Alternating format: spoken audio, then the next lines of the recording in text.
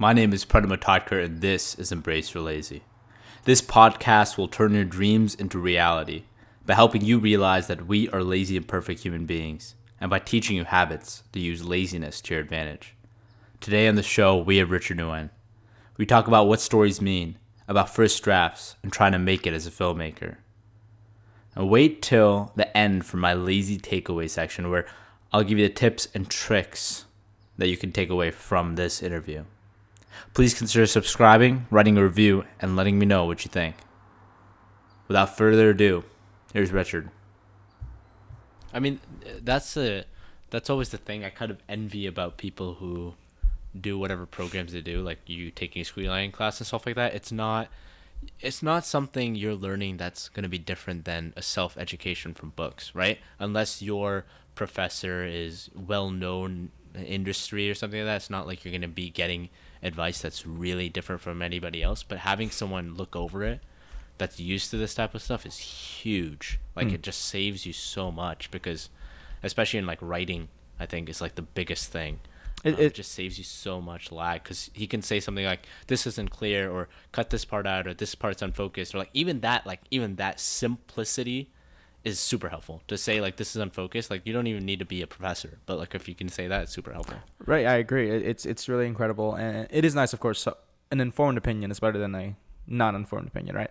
Yeah, of course. But that's the style I write. I tend to write the bad part first. And it's certainly one of my weaknesses right now. I tend to get carried away. I overwrite, and then I need to go through rounds of feedback, and that's what really makes my work better. And that's how I'm comfortable working with. I'm comfortable working with other people who can tell me what they think about it, and that's sort of how I respond. I think everyone needs that. I don't think anybody writes a great first draft of anything or makes a first cut that's amazing when you're starting out. Because you need to know what the audiences are thinking. So. Oh, exactly. And it's interesting how some artists can go about things. I mean, once they get enough experience, they can build this sort of level of arrogance, it feels like. I mean, where they feel as though they don't need to listen to anyone else, that like they have a complete control over their material, and that's good enough. I mean, I remember the Hollywood Reporter interview with Tom Hooper and Ridley Scott. They just had a bunch of directors around the table. Yeah. And this is sort of somewhat unrelated, but it's just about what you make your art for. And I definitely am one to make art for other people. Of course, it's deeply personal. It's about me, and it's for me to express, but who else is listening, right? It's other people that are listening. And so Tom Hooper is like, yeah, I make movies for other people. And Ridley Scott's like, nah, I only make movies for myself. Fuck people. I'm just like, yo, this guy can say that because he's literally made like some of the greatest movies. Ridley Scott. Yeah. Wait, dude, did I tell you about how he listed his top 5 favorite sci-fi movies of all time? And the first 2 were Alien and Blade Runner. That's classic. And it's just like... I watched that. I didn't watch the whole roundtable, but I watched part of that. And I thought that was really funny. It's so funny because it's like... I mean, that's arrogant as fuck, but dude, that's a godlike move. Like, you can say that. You're allowed to, you know? In a way, though, like for me, I feel like there's a certain, I understand what he's saying to a certain extent, because I think for the first draft or when I start anything, I'm always scratching my own itch. And if I feel like I have to try to figure out what the audience kind of wants, then it's very difficult for me. It's like one of those things in startups where they say find the market fit, right? But I'm like, in a way, I'm like terrible at that, because I think the best way I create products, or write or whatever, is to create something that really scratches my itch, and then figure out like, okay, how can I optimize this for an audience? But like once you get to the level where you really like it or it scratches your itch, I think it's helpful. Like this whole podcast is just scratching my own itch. I'm really like David said he'd be here at 6:30. Okay. So maybe classic we can, David. David time. That is so classic David. I was kind of worried about that. That's why I was like trying to say 5:30. So that was a good idea. I figured, you should. But then he was just like, okay, I'll be there 6 and not a minute later. So I was like, okay, fine. It sounds good. David, oh, God. But what was I saying? Oh yeah, so like this podcast in many ways is just like me scratching my own itch, and then people were just like, "Oh, like that sounds like really interesting and helpful." So they're like, "Make it something that you know do for other people as well." So I was like, "Okay."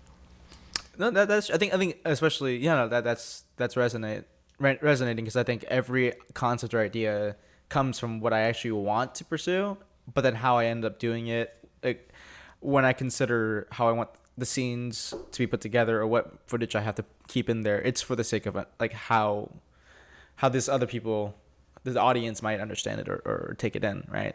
Because if I had my own personal cut, it'd be like, of my past short film, it would have been like fucking 30 minutes. You know? If it was for myself. And I think insecurity helps. Like I did an essay, recorded an audio essay about self-doubt.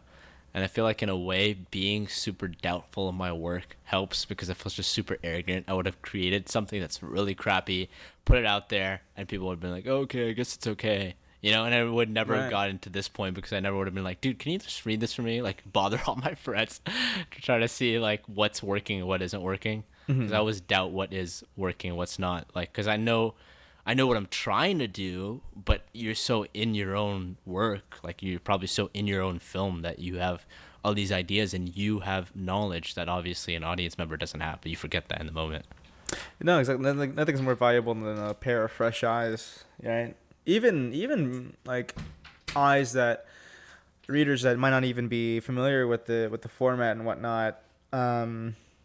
It's valuable to get that range because you want it to be accessible enough. I mean, it depends on what you're trying to make. If you don't give a shit about, you know, the lay person, if they're not exactly a cinephile, then okay, sure, that's your prerogative. But I ideally would, especially with early projects, want to make films that appeal on a wider scale. At least I think you have to be honest, man. I think you have to have, the way I've been noticing it is that you have to have an incredibly unique style, but one that is not so unique that it's visionary when you start off. Because if it's too visionary, then like it doesn't get that virality and stuff like that, and you can't build an audience enough to prove to, you know, producers and stuff like that that you can make a movie that's worth, you know, getting, that's gonna fill seats. Because I think these days, like, it's all about like your ability to fill seats. Like, even fucking, there's so much competition content out there that even like producers and like big shots are like, okay, well, do you have someone behind you? And like, if you're a huge self-help guru, that you're gonna easily get greenlighted. Because it's like, even if it's a crappy movie, you're gonna get like 500,000 people to watch it. You know what I mean? Mm-hmm. So, which I don't know if that's fortunate or unfortunate, but I feel like that's more the way of the world these days. The good content doesn't necessarily rise to the top. No, exactly. I feel like where the virality sort of principle goes awry is in YouTube. I visited the YouTube studios over LA. Are you original? I mean, are you familiar with the YouTube Originals and YouTube Red and whatnot? Yeah. What are your thoughts on the kind of content they're putting out there? I don't think it's working. Yeah, I mean that's the nicest way of putting it, I guess. Yeah, the very model itself, the idea of like people who are used to a free service and all of a sudden you ask them to pay for what is like slightly more premium content is sort of absurd already. Yeah. But oh man, like when I was visiting that studio, and I talked to like some pretty big people there, and it's just. They had someone who I think was the head of YouTube. I'm look it up actually, YouTube Studios, and I think she was part of Lifetime Network. What was? Oh god damn it! It wasn't Lifetime. It was. One of the like financial heads, producing heads of YouTube right now. I might be like chief creative content person. Used to do work on either like a network such as Lifetime Network or MTV or something like that. Mm-hmm. So again, MTV would make sense because it's verging on a very much skewing towards a younger demographic. But talking about how they're taking already established YouTube people, and further inflating their sort of budgets and production value, right? Right. And then when you think about, okay, who are the most successful YouTubers right now? We got like PewDiePie, Wong Fu, for instance. No, not to knock on Wong Fu. I think they make, like, in terms of production value and I think polish very watchable films. And you know, when I was younger, it definitely struck a chord, their content. But as a whole, it seems some of the most populist, uh, populist skewing kind of content I've ever seen in my life. Yeah. Very accessible, very dumbed down, and not even. I don't know. It's. I agree, dude. I agree totally. Oh, it's a sort of content, yeah. Like that sort of is supposed to cater. I mean, BuzzFeed is a good example of that too, right? That's catering to such a large mass of people that it loses any sense of any spark of creativity or any sense of edge to it, and it does seem dumb. I don't know, like without just trying to sound too pretentious in any way, which I also let me know if I do. I that's never my intention. Well, I don't think that's that's pretentious necessarily, but I mean, we could probably talk about this forever, but I think it's a problem of a later stage company or a later stage person, right? When they're big enough to make those calls, I think that's when it matters. But the problem for me has always been like, let's say, do you know who Tim Ferriss is?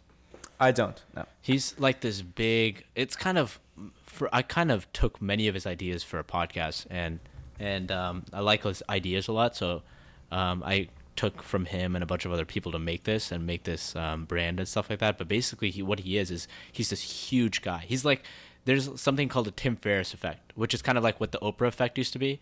Mm-hmm. Is that if he like says like, Embrace Your Lazy is a great podcast, I'll get a shit ton of people coming to my podcast. Like my servers will be down. Like that, he has that much power. Wow. But the problem is, if you have that big of an audience, you have to always, and it's very fascinating because you always have to cater to that audience. So you have to figure out ways, he has to figure out ways of pushing the boundary, still making something that's really unique and creative, and the things that are in the beginning got him where he is, but at the same time not alienating too many people. And I think that's that's a surprisingly hard balance, right? Like for BuzzFeed or for Wong Fu, like I think the same thing. They just, they were good in the beginning. I think in the beginning, Wong Fu made stuff that was actually different than other people. It wasn't super different, but like their take on it and the Asian American take and all those things were very unique at the time when you and me watched it, which is why we related to it. But it worked, so they kept on doing it. And the problem is, if you do that too much, you start to get the people who aren't a fan of your experimentation. They're a fan of just that same content over and over again. That's exactly. So it's always tough. They always say that about artists, right? Like I wish Kanye made the music like his first 3 albums, but like in a way, you can't really expect him to. Like he shouldn't. Like I wouldn't like him if he stayed stagnant. Oh yeah, he's remained interesting this entire time because he's been so fucking wild, really. Yeah, he's been incredibly controversial. He's a crazy guy. Yeah, and I love Kanye, and I mean what's been consistent is I think what still makes his art great. Within like it was just great production value. Like his production is just off the chain already, right? Yeah. I'm just a spectacular producer. Yeah, I'm looking at these YouTube original movies. I look at the posters and I just think like this is, hold on, what is it called? What is it called? Let's see, what movies are they? Like there's the Thinning, which looks like any other young adult. It's just The Thinning. It's just what YouTube does, which is great, I think, is like a liberation of the artist. Like you don't have to answer to anybody. We're going to give you a bunch of money. We're going to give you all the studios to make anything you want. But I want them to be doing that to other people, other people, and that's sort of a really main thing to say, because I think these people work very hard. They deserve all the success they're getting, I think, because of course they found that audience, and that audience is supporting them, right? Yeah, and if they get the views, you can't really complain. But I understand where you're coming from. I really do. I think it's one of those. I mean, the good thing though is these days, I was watching a documentary on Netflix, and in the past there used to be only 3 networks for television, and if you created a show, everybody was watching because there was nothing else. There's no, there was only books and TV. Like those are 2 things you did. And nobody reads books, so everybody was watching TV. Unfortunately, I love books, but most people don't read books. So they were watching the same shows. So they had to basically make the show so kind of cliche and boiled down and populist that like it didn't really mean much. But the cool thing now is that we have like all the gatekeepers are gone. So if you create a set of content that is like really, really unique, and only, let's say, and this only like 2,000 people like it. Like, granted, for me, that's a lot of people, 2,000 people liking my content. But in the grand scheme of things, that's nothing, right? Yeah, yeah. But even if 2,000, 3,000 people liked it, you can like get a lot. You can actually probably make a living if you're smart enough in terms of your business model with that content, which is like super cool and super amazing. It could be that niche and it could still work. Right. So, I mean, yeah, I'm just speaking for a matter of like a different kind of taste, you know. And I'm very happy for. I mean, like that kind of segment is thriving because it, by principle, it is allowing for no names to just pop up and make what they want to do, make what they want to make. Sorry, and succeed. And that's really like kind of the advantage of living in this kind of world these days. That's the American dream. Yeah, actually. Yeah, I don't know. Like when I'm like trying to figure out how to make all these things work, like the first thing I want to do is definitely build an audience, because I think that's probably the most important precursor to creating the type of things I want. So that's very important. I interviewed a guy who worked with Nick Cannon. Do you know Nick Cannon? He's like Wait, Mariah Carey's husband, right? Yeah. So he has like a bunch of different things. He directed his first movie, and my friend, basically it was a Hollywood story. Like he saw my friend, and my friend was just like dancing on the streets of LA, trying to like get ready for this role. So he was literally just like getting ready for the role, getting all in, playing music super loud, and just like going crazy for whatever that role was. But so Nick Cannon just like drove up right next to him and said, "Hey, do you want to be in my movie?"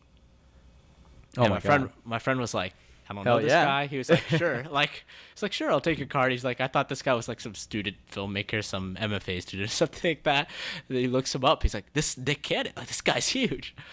So, but what Nick Cannon apparently taught him, the biggest lesson he taught him is that your audience these days is hugely important, and it's not enough to create good content, because if you're creating good content to no one, that's not useful. So I think it's a little bit unfortunate, but I think marketing and your business model is incredibly important. Oh yeah, definitely. Part of creating your art these days. Like that's just something you need to know, which is, I guess, your consulting and stuff like that will be helpful. I hope so. Oh Jesus. Hopefully you get like an inside scoop into how these things work. Yeah, I mean, I did work at an ad agency for a summer. Oh, nice. Oh, so, I didn't know that. Yeah. No, that was my summer internship this past summer. So. Oh, that's awesome. Yeah. No, why an ad agency? It was a mix of the creative and sort of the statistics. I mean, I did a lot of psychology research, which was more statistic, less creative, I'd say. The creativity came into sort of how you thought about concepts and how you want to test for them, but I wanted to get into the copywriting and how to conceive of sort of marketing campaigns and their sort of forward drive, like what you're going to appeal to in an audience, what kind of insights you're going to use. So I worked from a strategy on a strategy team, which is basically like an in-house consultant for a advertising firm. And so what they do is sort of take a project from the beginning to the end. I mean, I'm not actually writing explicit copywriting or designing the specific sort of what is it? The poster board or TV ad. You know, that's left to the creatives. But as a strategist, I'm doing the research required to figure out what insights we're going to hone in on. For instance, who is our audience? What's going to appeal to them most? What type of tone should we take for their message? And then sort of relay that to the creatives to eventually create that message itself, but direct it. So it's basically a conceptual strategist for an advertising campaign. And dude, that's super interesting. That's like one of my new things that I'm looking into, because you probably guessed, I've been really into kind of marketing or copywriting and ads and stuff like that, because I really want to figure out how I can take anybody. Like, let's say I really like your films, Richard, and I want to be able to be the type of person who could be a marketing consultant and take your work, and from maybe 100, 200, 300 people watching it to a couple thousand? Like, how do you take that? How do you make that leap? Because I think the first 100 is not that hard, right? The first 100 Yeah. or 200, it's like It's kind of family. friends and Friends, network yeah. and family and all that stuff. But that second bump is hard because once you make like, I don't know, a certain number, 4 or 5K, you're in a different league because you have a different sort of momentum and different type of audience base that you can build on that. Mm-hmm.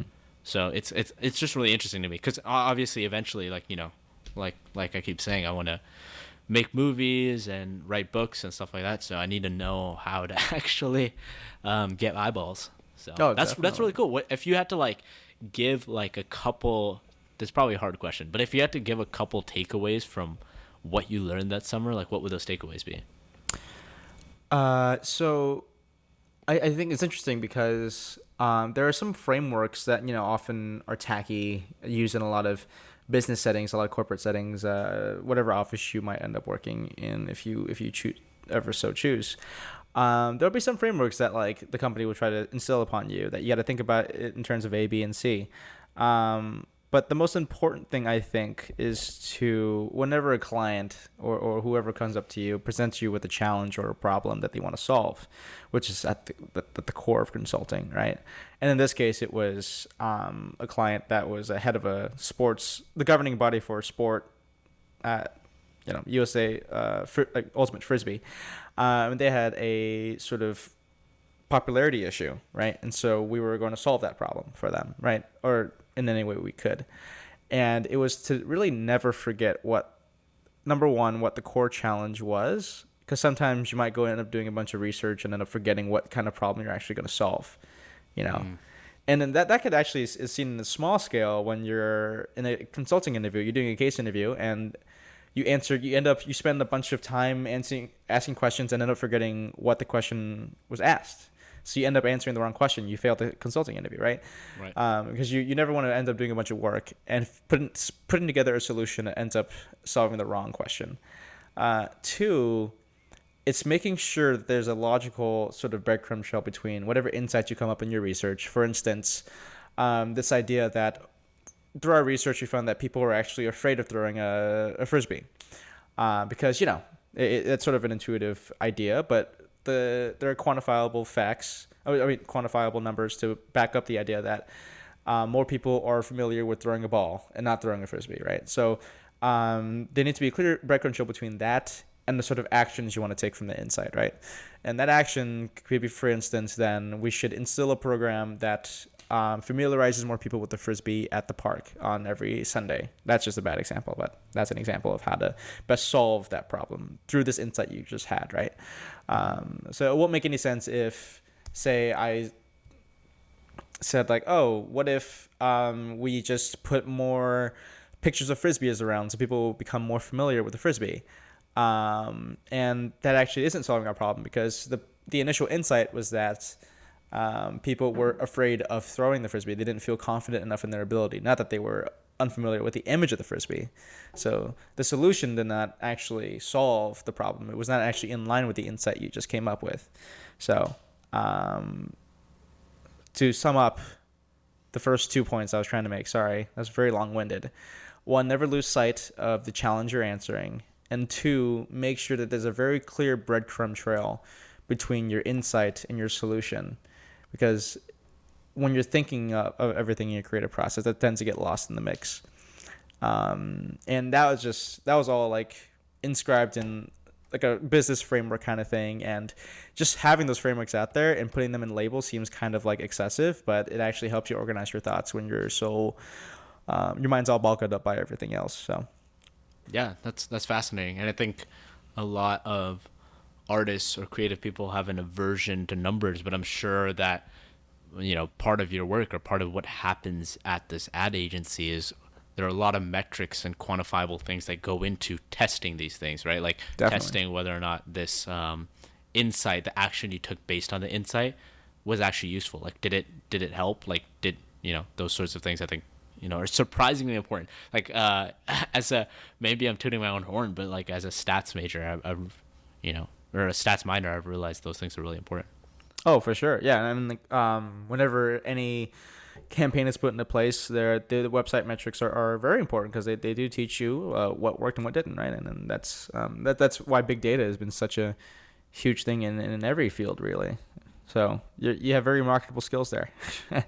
Yeah, I mean, hopefully, like, that's the goal is to have a good job and then slowly transition into learning more and more things. Mm-hmm. So how have the stats been on the podcast and everything? Like, what kind of viewership are we seeing? So basically, this is kind of like what I'm doing is I'm recording all these interviews and recording all the audio essays, and then I'm gonna release them 3 at a time each week. So nice. I actually haven't. There is no podcast up on iTunes or anything like that yet. I kind of want to do a Netflix style of things, and I've been kind of trying to, as much as possible, get feedback, mostly on the audio essays, but get feedback so it's not like I'm releasing 8 to 10 weeks of things that aren't going to be useful to people. Right. No, it's like a season kind of thing, right? Like you're off season now, you're building everything, and when season comes in, it's scheduled like a nice tiered release. That's nice. Exactly. Yeah, and like like I said, it's kind of like this embrace your lazy thing is kind of like a boot camp for exploring all the things that have been issues or problems in terms of motivating myself or creating habits that are important or executing. Like the biggest thing that helped was I actually started executing on stuff after kind of teaching myself this type of stuff. So one of the things that I always say is you got to do things wherein doing the thing intrinsically is incredibly rewarding to you. Mm-hmm. And there are many rewarding points, things you can get rewards from that doesn't have to do necessarily with the success of the metrics. Obviously, the end goal is always, get this to as many ears as you can, have people really enjoy the content, right? Because I really want to produce something that people are going to say, hey, this was really useful. Like, thanks for creating this. Like, that's the end goal. But at the end of the day, even if nobody listens to it, like all these conversations are a lot of fun. I get to learn from all these people, and my writing's gotten better, my interviewing skills have gotten better. So there's a lot there that isn't necessarily dependent on a lot of people listening to it. Oh no, for sure, I can totally see that. And so it's called Embrace Your Lazy because is it more because you want people to find this, they come across something called Embrace Your Lazy, and it's supposed to be the content they find can help them too in their sort of like creative process. They want to become motivated or inspired to find ways to help them with the process. Is that sort of what this podcast is for? So basically what Embrace Your Lazy is the genesis for it was I honestly just realized that I'm not a hardworking person. So I should give up on the idea that hard work by itself solves everything. And what I mean by that is it's somewhat of a kind of nuanced definition of what lazy means. But basically the point was I should create systems that guarantee my success. I should embrace the fact that I'm not my Jan 1st self. I'm not the person who's going to be incredibly motivated to, create a podcast or write a book in the next couple months. I have to realize that there are going to be days that suck. The fact that I'm a human person who's not perfect, that I am very lazy. That human beings in general is lazy. So how do you create systems that can get you to your perfect self without exerting a lot of willpower and hard work? And if you truly do the things that are intrinsically rewarding to you and create the systems that make those dreams a reality, then it won't feel like work. It'll feel like you're being lazy. And just like in a similar way, like creating this podcast, there's no doubt in a way it's a lot of hard work. But I'm enjoying the experience so much, and like I've made it such a habit that if I don't do it one day, I feel like I'm missing out on something. It's like when you haven't brushed your teeth at night. Like that's how I kind of feel when I haven't written for a day. So that's kind of what I'm doing. And then these interviews are probing people that I think are going to be successful in 10 to 15 years and trying to get them on the cusp of success because they're closer to the ground, right? They can talk about how they got their first 100 viewers, or how they made their first short film, or how they wrote their first book, rather than when you're just really successful and multi-millionaire, billionaire, or create 20 films, you don't remember what it was like creating that first one. And for me and for other people, I feel like there's no content out there that helps you make that first movie. You know what I mean? Because all the books are from experts, which makes sense. But also, I think the people I'm going to be interviewing are going to be experts in 15 years. So this is very valuable advice. And it's kind of nice to hear other people going through the same struggles you are too. There's like a little bit of solidarity in that, because it looks from 20 years in the future, when you see someone like Martin Scorsese, for example, you just feel like, okay, like, you know, that guy always had it. But you never know. Like, you know, when he was 20, maybe he was going through the same struggles and self-doubt and trying to figure out how he can create systems that make him create movies. You know, you never know that. So Yeah. I mean, someone was telling me Martin Scorsese was like watching like 4 or 5 movies a day or something like that at one point. Like, I can believe that. Yeah, no, I could definitely believe that. But no, I love that. I love that explanation of, I mean, Embrace Your Lazy makes a lot more sense to me now. And I think that's definitely a good perspective to view sort of how to achieve your goals without actually, I mean, it's again, like putting your energy in the right place. First of all, you need to scratch your own itch and be unique. You have to be different enough to be noticed, but formulaic enough that people can understand it and get super into it. As an artist, you need to learn to start building your audience, because that is what makes you more popular and viral. There are no gatekeepers, which is amazing, but it's also a burden in many ways, because you are much more dependent on your success. You can go straight to your consumers, and the way to do that is to start creating lazy versions of the things that you hope to create 10, 15 years from now. Instead of making a feature, make a short film or a music video. Start writing short stories instead of your novel, and get quick feedback to make your product better. At the same time, build trust with the audience so that you have a strong, loyal audience that is really, really into your work. If you want to learn how to build these types of lazy habits, or other common ones such as meditation and exercising, check out my free class on creating lazy habits that stick at embraceyourlazy.com. Thanks for listening, and I'll see you next time.